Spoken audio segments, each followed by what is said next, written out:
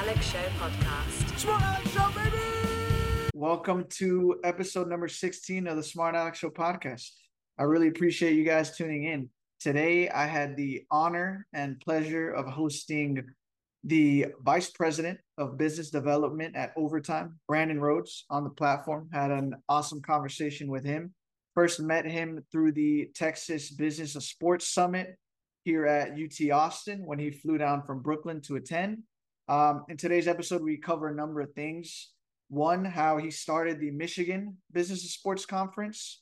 And UT and building our sports conference out, we kind of look at them as like, they've done an incredible job. So we talk about how he founded that, how he broke into the sports industry, how he first broke into marketing at Gatorade, and now how he is running business development at Overtime. And if you're not familiar with Overtime, you definitely need to be, whether you're in the sports industry or not. Essentially, Overtime builds disruptive new sports leagues aimed at capturing the next generation of sports fans and athletes. They run Overtime 7, which is a 7-on-7 football endeavor. That space is growing. They run Overtime Elite, which this is the one that's been generating headlines dating back to last year. Essentially, they serve as an alternative route to the NBA level, offering elite prospects an alternative route. Instead of having to go the NCAA route and play D1 at the college level, they can go to the Overtime Elite League, play with other elite competition, and they get their own curriculum that is just so unique to anything else going on. So it's a very disruptive and innovative thing they've got going on with the OTE League. This very week, they're generating headlines with their new deal with Amazon Prime, diving into the streaming game. Essentially, so this is a pro basketball league for 16 to 20-year-olds, state-of-the-art facility in Atlanta, Georgia.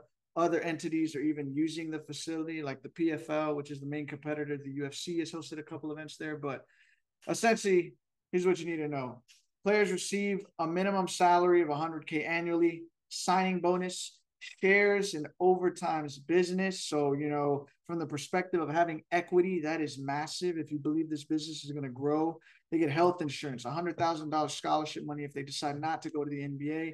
But essentially, what makes this so unique and cool and innovative from my perspective is that you don't have to go to the NCAA route and pretend you're a student that's going to, just be a regular student athlete. You're going to the league, so why not start preparing now, right? So you get a 4-to-1 student to teacher ratio, right? And the curriculum is geared to not only better suit you as an NBA professional, but a professional in the business world during your career and post-career once you stop playing basketball. They have classes on financial literacy, social media, media training, mental health and wellness, much more. The people running it are incredible.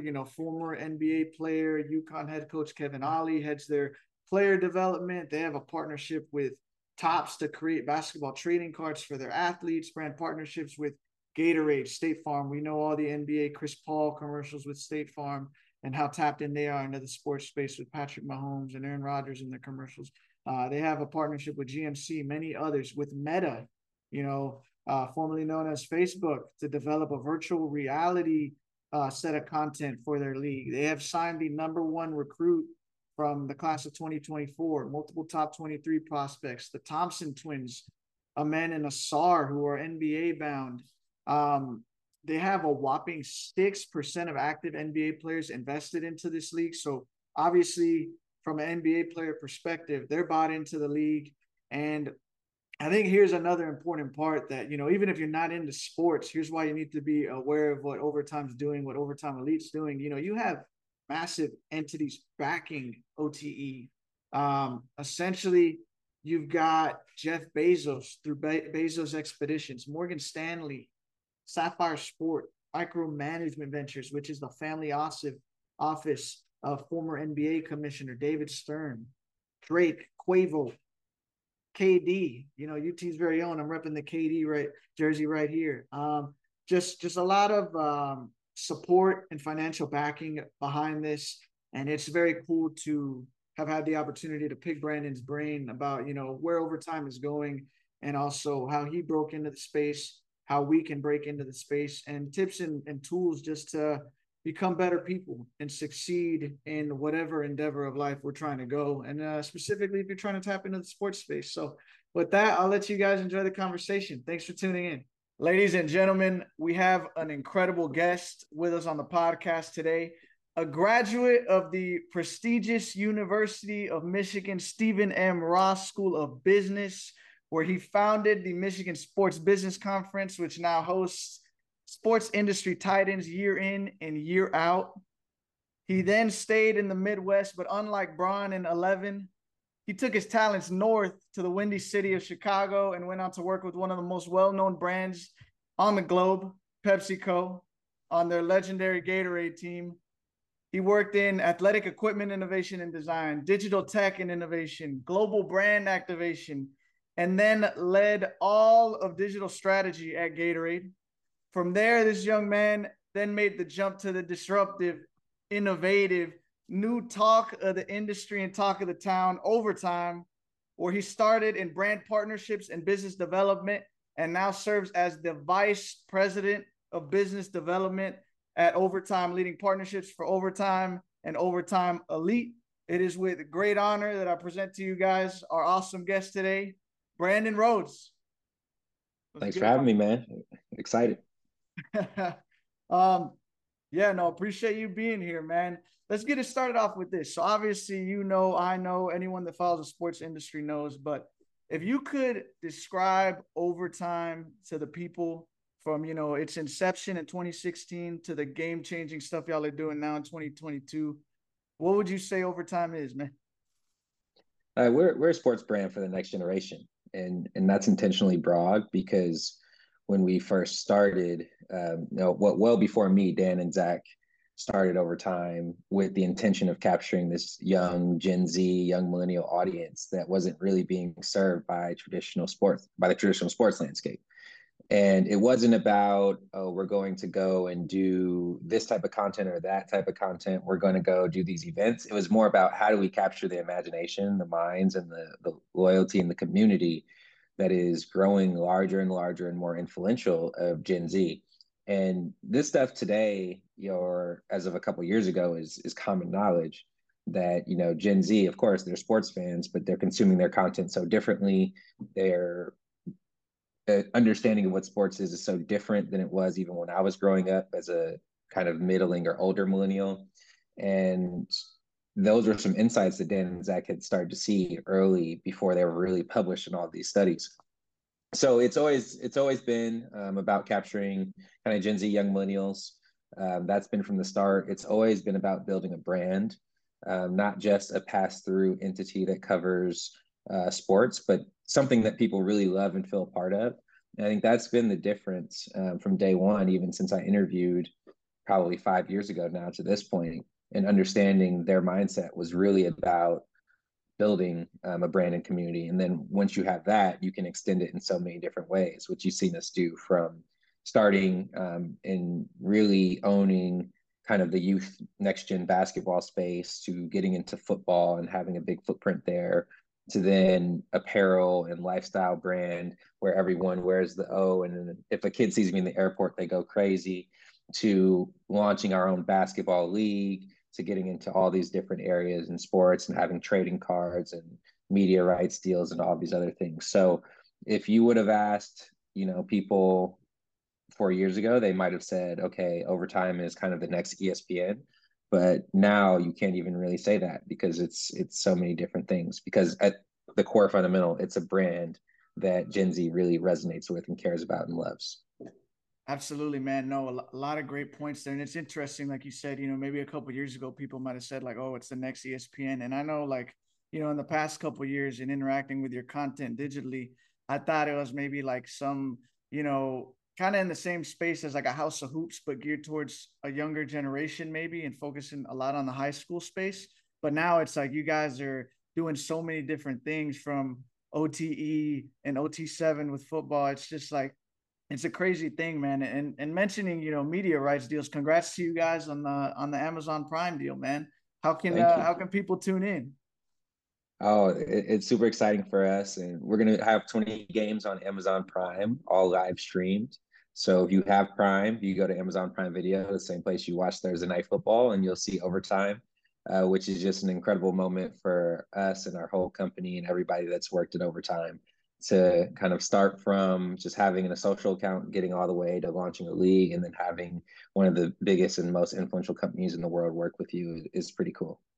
Absolutely, man. It's big time, and it's just so wild to see like how, the past few years, and like speaking with Fef, like when I first met Fef, I think it was like before the pandemic. She came into my business sports media class, and she was like, there's going to be this inflection point between linear television and streaming slash, direct to consumer, all that good stuff, where you're going to see a lot of these streaming and tech giants kind of come in and start buying media rights. So it's been interesting to see how Amazon Prime, like, with Thursday Night Football now, and they've got, Richard Sherman and all these great names on there doing the cast. And it's just wild to see like that, and Apple TV with MLS, seeing that whole space shake out, man. It's a wild evolution. Yeah, I mean, it's an exciting time to be in the sports business. I mean, when isn't it an exciting time? Because it's something we love and we care about. But I often think back again, and a big inflection point for my career is coming to Overtime, which has been a little over 4.5 years. And I tell people, like, when I first started Overtime, we weren't really thinking about, the industry wasn't really, unless you worked at these companies, thinking about like legalized sports betting, right? Like a lot of the leagues were against it. And now you can't watch a NBA or NFL game without seeing betting odds or commercials from FanDuel and DraftKings or whatever it may be. The streaming wars weren't really a topic of conversation, right? Netflix was the only player. Now everybody's getting into it. ESPN has a direct consumer product. Like you said, Amazon and Apple, some of the biggest companies in the world, are getting more into it. So that's a completely new wave.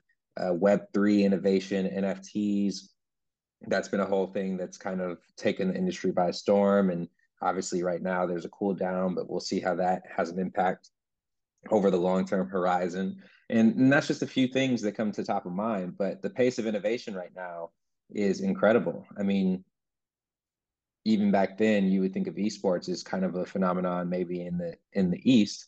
But even esports has been a big thing.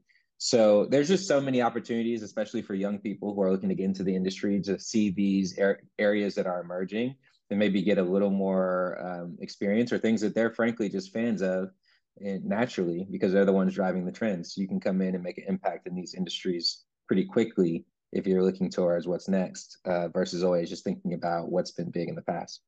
Absolutely, man. No, I love what you said about the pace of innovation. Like, things are just taking off so rapidly. Whereas like a couple years ago, you saw FanDuel and DraftKings with the DFS stuff.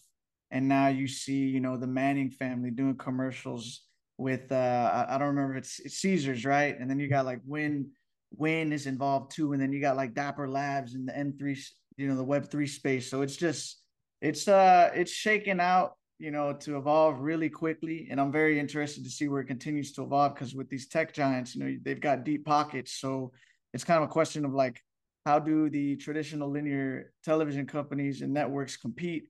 But you said a good point there in terms of like, there's never been a better time to get involved in the space because there's so much going on.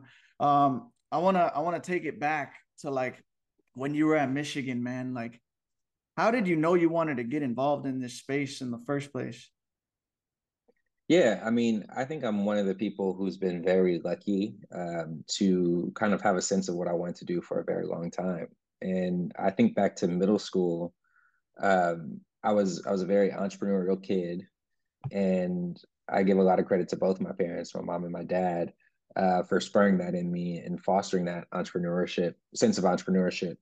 I remember I didn't want to go mow lawns or do that type of thing. And my birthday was coming up, and I love basketball. I played basketball my whole life. My mom helped me do a 3-on-3 basketball tournament with all my friends from school.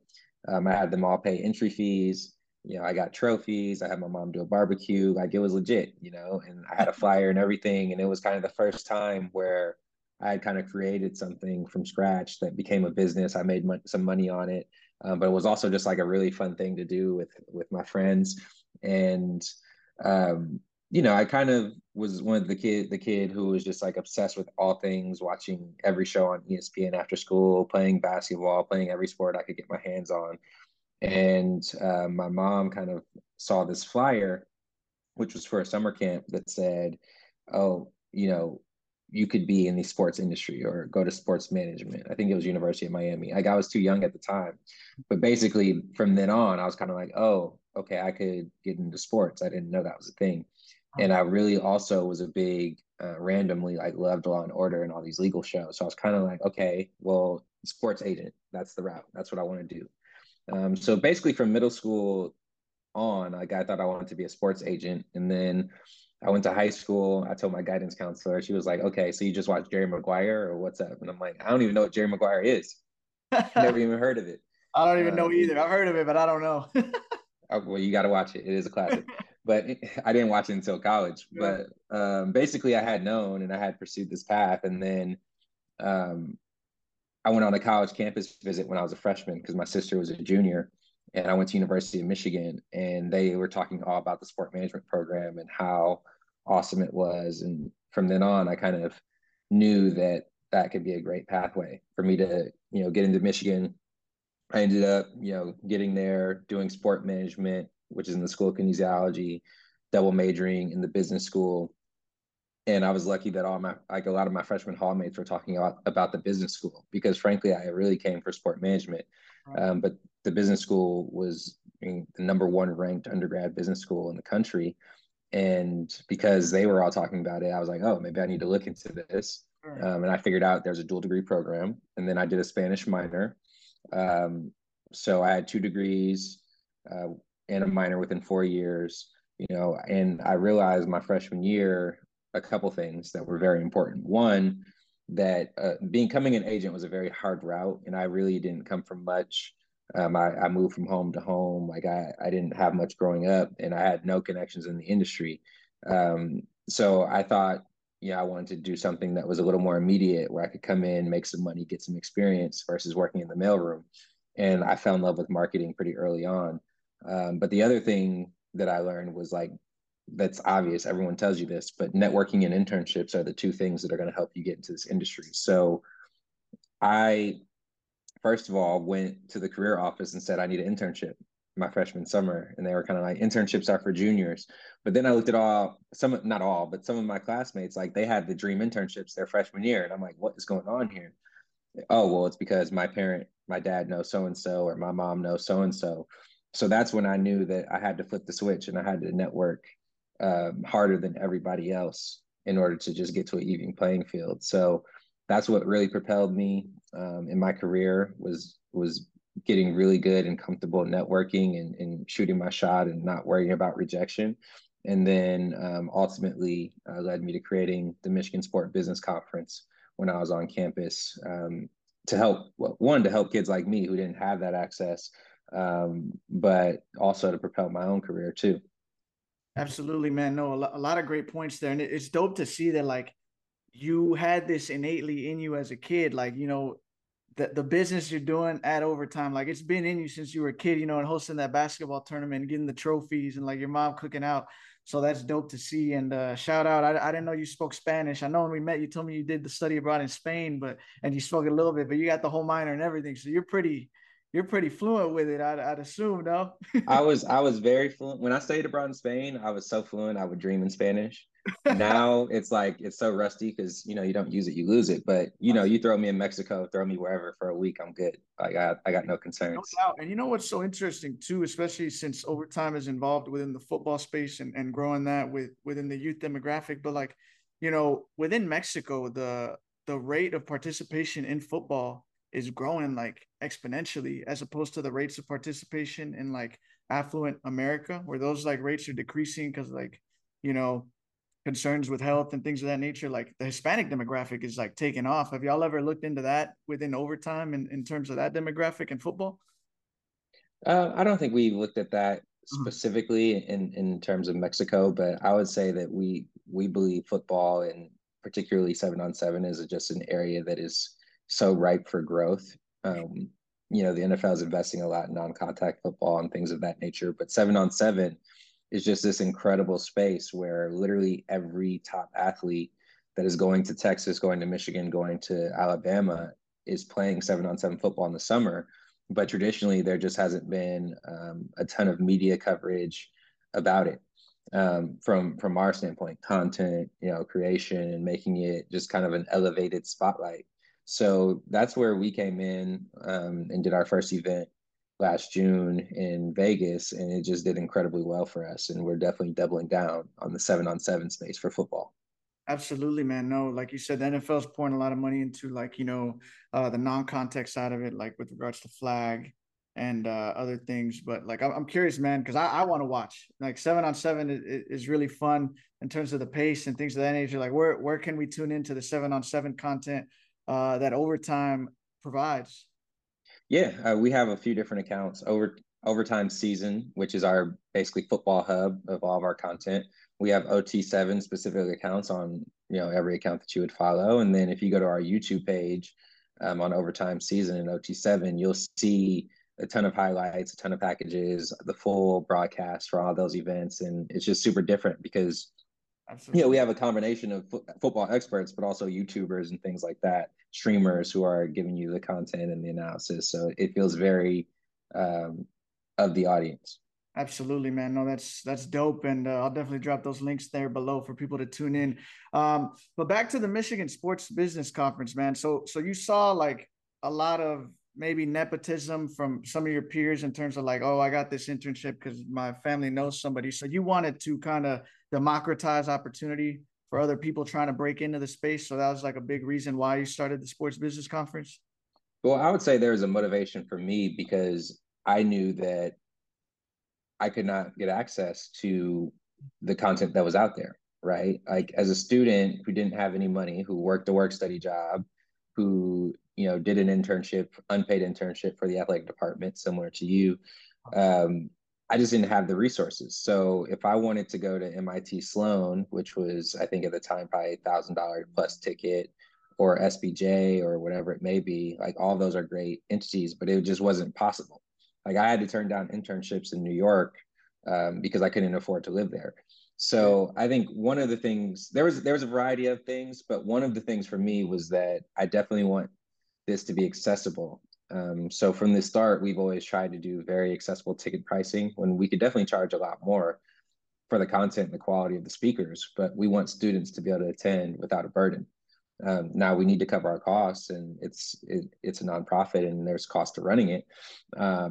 But that was always a fundamental element. It's like, how do we get sponsors, enough sponsorship, enough school participation in order to make this ticket accessible to students? The other thing was that, if you want to go work in accounting or finance, the pathway to get a job is very direct, right? You do an internship, you do these interviews on campus. These companies like Deloitte hires 20 plus people from the business school every year.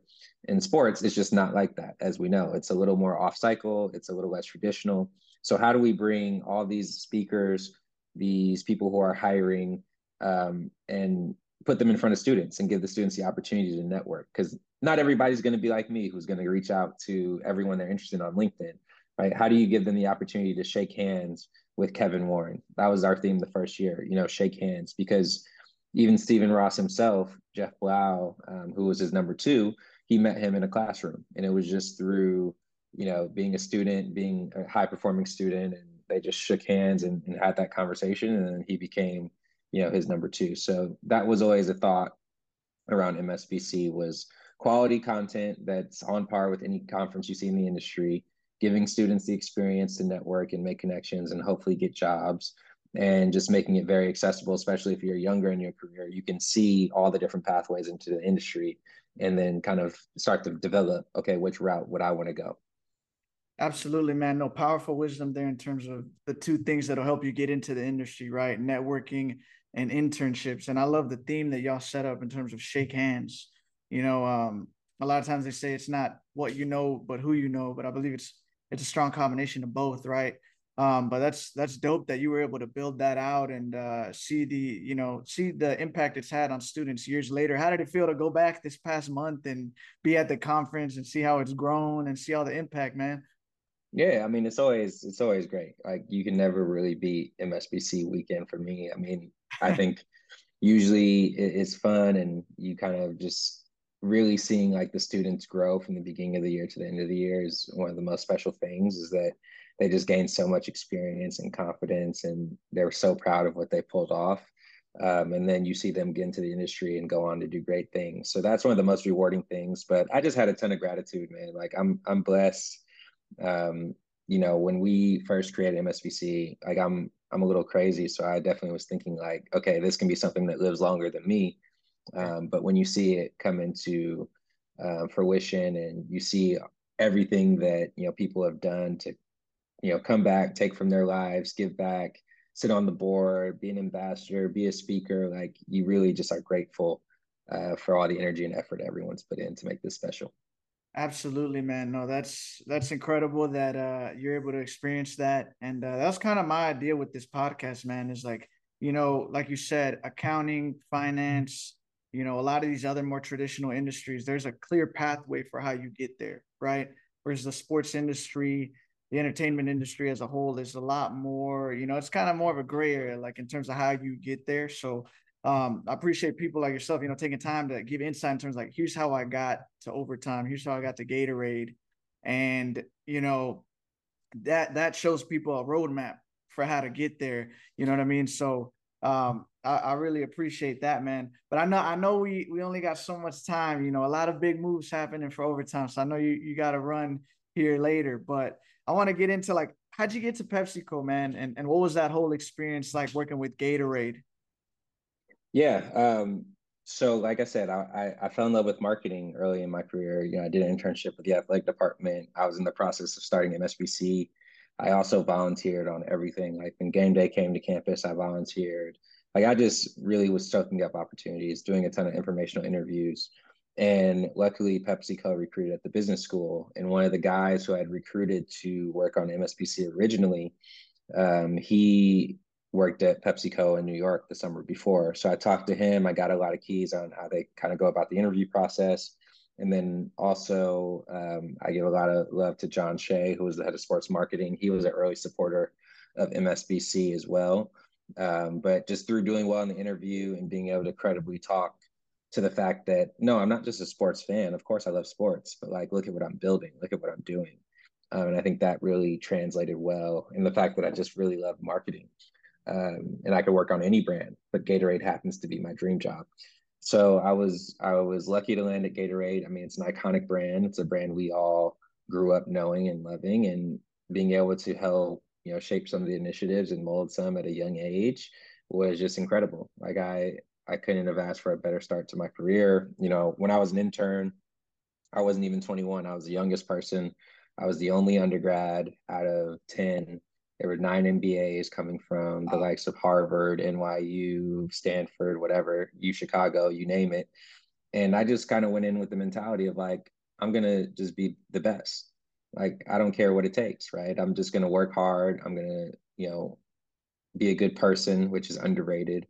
I'm going to meet everyone. I'm going to just, we had a final presentation after 10 weeks. I remember it was Lollapalooza weekend in Chicago. It was summer. It was beautiful. I could hear from my apartment that Red Hot Chili Peppers performing. And I was sitting in there for like hours and hours just going over my presentation. Uh, And then by the time the presentation came, it was just easy. And then every question that somebody asked, I had to answer. It was either in the appendix or I just knew. And they thought, little things that might have thrown me off, I just had it. So I did well. They wanted to bring me back. And I was fortunate enough to come back full time. I did 5 years, a couple on the product innovation side, which I loved because it really helped hone my skill set of like taking an idea and bringing it into reality, even in a big system, which is not easy. So that was super cool, working with design, understanding like how products get made, from insight into the locker room, insight on the field to, okay, this is how we're going to prioritize it, working with the scientists, working with, the nutritionists and everything else, and coming up with something to see it in retail. That was amazing. I spent 2 years on the global team, and my Spanish definitely came in handy there because I was working a lot with the Latin American team. They're our biggest market outside the US. Um, but doing a lot of international soccer, a lot of campaigns and commercials. Again, launching a new brand, Gatorade FC, our soccer specific product at the time, working on our new technology and implementing that with a lot of the international soccer clubs was incredible time. And then last but not least, I went over to the digital and social team and worked for one of my biggest mentors, Kenny Mitchell and Michael Smith, both of them who've helped me a ton in my career.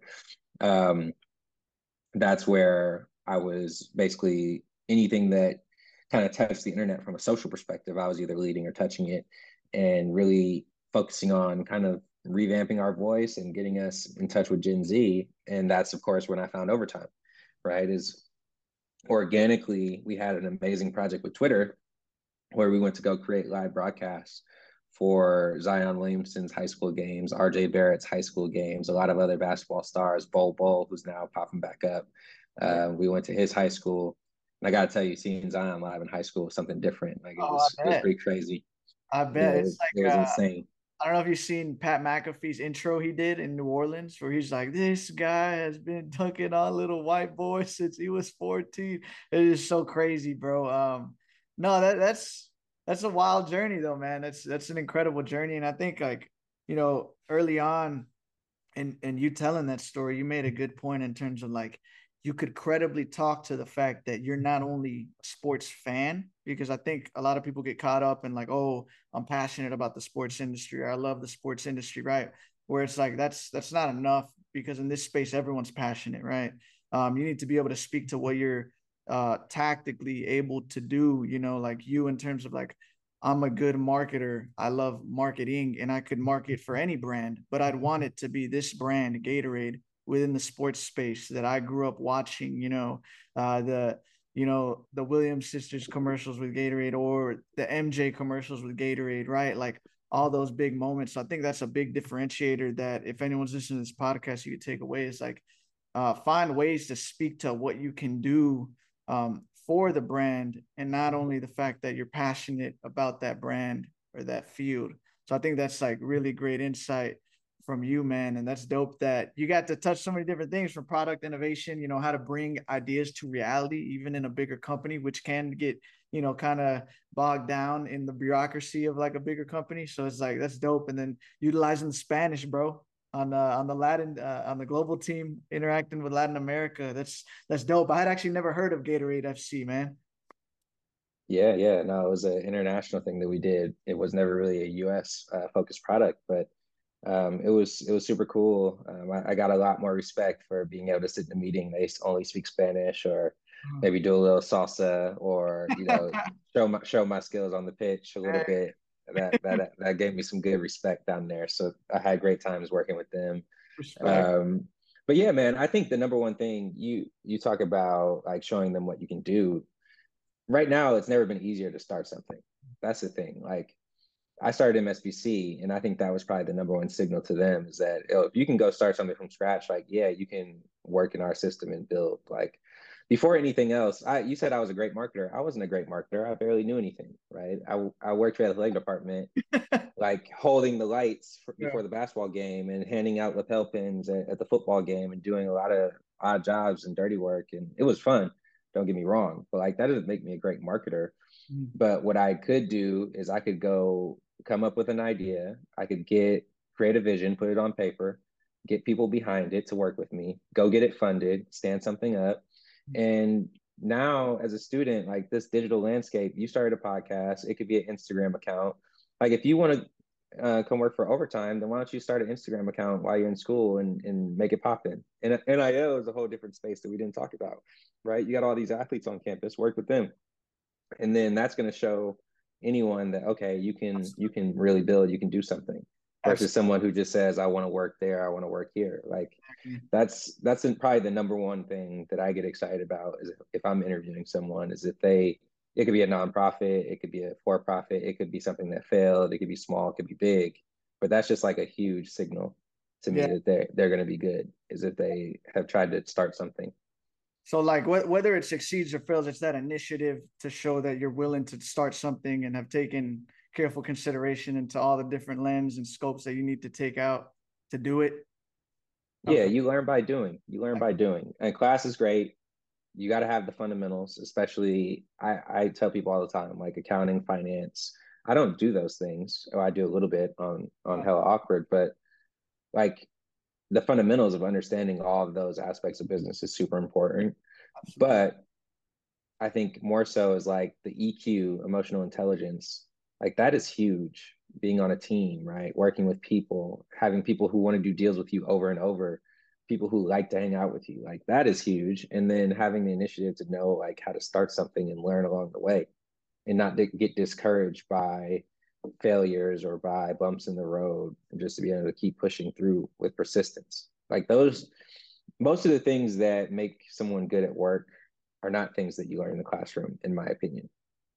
Absolutely, man. No, a lot of great points there. And especially on, you made this point very early in the conversation, like, being a good person is very underrated in today's world. And that goes in line with EQ, emotional intelligence, especially within the sports industry, right? A lot of us are former athletes. Like you should know how to work within a team environment, how to take initiative, how to lead, how to, follow and support when need be. So I think all of that is extremely important, man. And to your Instagram point a minute ago, like that's in the works. Next for me is chopping these long form conversations up into short form clips. Throwing in the subtitles and putting that out.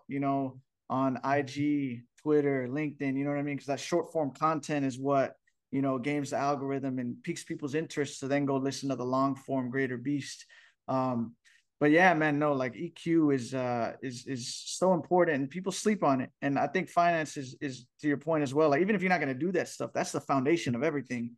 For overtime, for example, you got Bezos investing, you got KD, which I got his jersey on right now since he's also an investor in overtime. But it's like, at the end of the day, what's the bottom line? You got to understand, even if you're not in Excel doing the finances, you got to understand how the finances come into the equation, how marketing is trying to drive revenue, and that's going to affect the bottom line. So I think, to your point, that's even if you're in marketing or some other facet of the business, you got to know that stuff, even if you're not directly doing it, which you are with Hella Awkward, which I wanted to get into here in a couple minutes. Yeah, man. I think I've centered my career around understanding business and being a builder. And for me, having a general understanding of how the entire business comes together is what I care about. Now, there are certain people who are specialists and are really good at what they do, and that's also a great route to take. So you can be the best designer in the world, or you could be the best just kind of person in Excel. You can be really good as a specialist. You could be the best social media person out there, and that's all great. But I think even if you are doing that, it's still good to understand the whole ecosystem and why you're doing something, or why what you do creates value in the broader entity. So that's kind of been my philosophy and what I continue to try to build towards. For sure, the whole ecosystem. So before jumping up to overtime, man, what was like a favorite moment or memory from your time at Gatorade? Oh man, that's a hard one because there's so many good ones. Yeah, there's so many good ones. I remember one particular time we had a shoot with Usain Bolt in Jamaica in Kingston. And I was, again, very young at the time, maybe 23, 24. And I just got to take a leadership role on the global portion of that. And that was a really cool experience to be able to brief Usain and work with him, but also just like being Kingston where he's royalty and kind of experience that. And I took the whole production crew to this like rinky dink jerk chicken spot that ended up being fire. But like, so it was just like a really cool trip and experience. Another one that comes to mind would be going to El Clasico um, in Barcelona, and also working with Messi on a few shoots. So there's a lot of great moments. But at the end of the day, I think the thing that comes to mind the most is just like the incredible people that I work with and I'm still friends with, and that have either stayed or gone on to do amazing things, that we still all see each other as family. Like that's really what it comes down to at the end of the day. That's dope, man, that you were able to experience that early in your career and like, make those relationships with those people in their careers and like, maybe they're still at Gatorade or they're at other places, but see how the growth happened and just have those memories like, eating that jerk chicken, which I love jerk chicken. So I can't imagine over there in Kingston, you know what I mean? But like meeting some of the GOATs like a Bolt or a Messi, and being at those legendary sports moments where you could just feel the energy, like El Clásico, like how much that means to the people there, and the rivalry of Madrid and Barca. That's dope, man. So talk to me about this jump to overtime, man. What inspired it? What are you doing now? And what do you see for the future over there, man? Well, like I said, I was at Gatorade running social. I ran into overtime on this project, and once I saw the results, I just knew that there was something really special going on. One, the energy of the people working with Zach, working with Tom. Zach's the co-founder who was my boss for the first 4 years, and then Tom, who was running social. Like I just knew that it was different. And then once I started doing my research and seeing that David Stern was on the seed fund round, once I saw Dan Porter, the co-founder and CEO, his background, and even just like look at his LinkedIn, it's pretty special. Just how he tells his own story. Like you could just see that there was something really unique. And then once I kind of made the call to Zach and said, "Look, I want to work for you guys," there wasn't a role carved out. There wasn't anything specific. They had just hired a head of sales who I had known from Snapchat, Alex Grant. I had helped him with some intel that I knew because I was working with them, and it all came back full circle. Is that Alex felt like he needed some help. He was the alone guy trying to go get revenue. And then I met with Dan and Zach and all the other people. Mark Cohn is our chief content officer, and kind of convinced them that I could add value in any way possible. And what I realized when I got there was that immediately meant brand partnerships. I mean, I was doing other things. I was touching like how can we potentially make consumer products, and how do we do collabs with streetwear brands, and doing some other cool stuff. But I was like, okay, we got to get some revenue in the door, improve brand partnerships. So my first year and change was like just kind of telling our story, getting out there, basically doing everything around sales, which I never considered myself a seller. But it came pretty easy to me because it just felt like I was talking about something I was passionate about and telling a story. The same thing I would do at Gatorade if I wanted to do this project with Overtime, or if I wanted to, do this specific project with whoever it was. I would go sell it around internally, or go pitch it to the CMO, or go pitch it to my boss. So that's just what it felt like, and I ended up being pretty good at it.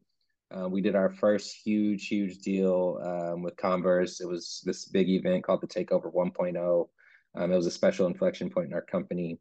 That eventually led to the idea around Overtime Elite. Once we kind of saw we had built a lot of relationships with athletes and their families, heard a lot about some of the pain points, and we thought launching a league could be something special. And I give Dan and Zach a lot of credit for taking that swing when a lot of people didn't believe that would make sense. But we made it happen collectively as Overtime. And I was then transitioning more into like a strategy and BD role, where I was doing basically any deal that was outside of brand partnerships, still working with brand partnerships, but also working heavily on launching Overtime Elite, working heavily on what new areas could be, like international expansion, and doing licensing, and helping our apparel business. And then now thinking towards kind of what are the next opportunities in the next verticals we should be thinking about. Absolutely. That's dope, man. So I'm curious, what is it like starting a league from scratch, essentially, with OTE? And like, I know y'all have, you guys just signed like the number one 2024 recruit to OTE, multiple top 2023 recruits. The Twins are doing their thing, they're balling out. Like, what is it like, trying to drive, revenue opportunities and things of that nature for OTE? And I ask because like at the marketing agency I'm at, we have a client who's like a young sports league, and we're trying to get sponsors for them and things of that nature. So a lot of people are like curious about like, if you're this younger entity, how do you not only pitch the recruits, but also like pitch sponsors and things of that nature? Like how does that whole process look? Well, we generate a lot of belief based on our past success, based on who was on our cap table, based on who we partnered with, and a lot of trust with people. But the biggest thing is that we built a community of, now we have 70 million fans and followers and community members across social. So we already had an audience. We didn't go say, hey, here's an idea to build a league and let's go find an audience. We already had an audience. And that's a major differentiation point to most leagues that start. And therefore, we're able to go to brands and say, no, we can give you ROI on this investment based on our own distribution. And that's a bet we made on ourselves in year one, and intentionally didn't go to market around media rights. And obviously now we're super excited to be working with Amazon because it amplifies what we're doing in a big way, and giving us streaming, and then plus the power of our own social. So I would say that was the number one thing. But yeah, we just worked really furiously. We were in the lab working on it for a little bit, but by the time we announced in the New York Times that we were going to do this league, within 6 months after that, we kind of went full force on building our venue, hiring the whole staff in Atlanta, and major kudos and credit to the players who committed at that time, who helped build the foundation to what Overtime Elite is becoming. Yeah, no, it's incredible to see what you guys are building in terms of like you're not only setting up these players for success on the court with, everyone who's leading player development over there, but you're also setting them up for how to be a professional outside of being a professional NBA player, being a professional in a business setting, social media training, financial literacy classes, things of that nature that are more relevant to the real world of business. And you're not acting like, I feel like the traditional system, NCAA, going to play D1 at the collegiate levels, like, you kind of try to act like you're a student, but you're really not. We all know you're going to be there one and done. You're going into a totally different realm. So I think that it's cool that you guys are, carving out that space. And I know, it's going to be a massive success, and I'm excited to see that continue to build. But I want to ask, man, since we're going to wrap it up here, any last words of advice for those trying to break into the industry, man? Yeah, I mean, like I said, networking and internships, those are the two standard things that you just got to know. But really is like, I think underlying that is the hunger and persistence, right? Like, you know, that's what I had. That's what I had that differentiated me from a lot of different people. Like I got rejected a million times on internships or jobs I applied to. It's just a fact. Like everybody does. I applied blind to a lot of things. I probably sent out of the 1,000, LinkedIn messages I sent, maybe a third of them got replied to, right? Or maybe a third of those I got on a call with somebody, and maybe a third of those I built a relationship with somebody. But at the end of the day, I always had the persistence and the belief to keep pushing beyond that. And that's what you got to have because, again, I'm very blessed. I'm very fortunate. I went straight to, well, in college, I went to, my dream school. I went to my dream job. I started MSBC, which has been a dream. The experiences I had at Gatorade are incredible. And then I got to overtime at a time where a lot of people in the industry didn't know what it was and were very curious why I had made that move. And that's paid off tenfold to be somewhere where innovation is really valued. So I would say just have that persistence, have that grind, and bet on yourself continuously. And the bigger the bet you make, the bigger the reward and payoff can be in the future. Absolutely. So persistence and belief to persevere the rejection and the doubt that comes along the journey. That is dope, man. And it's dope to see, how it's paid off for you, that move, and the great things y'all are going to continue to build. I know I'll be tuning in to the stuff on Amazon Prime with regards to OTE and overtime, OT7 and all the stuff y'all got going on with the soccer partnerships ahead of the World Cup. So very hyped to see what you guys continue to do, man. I really appreciate your time.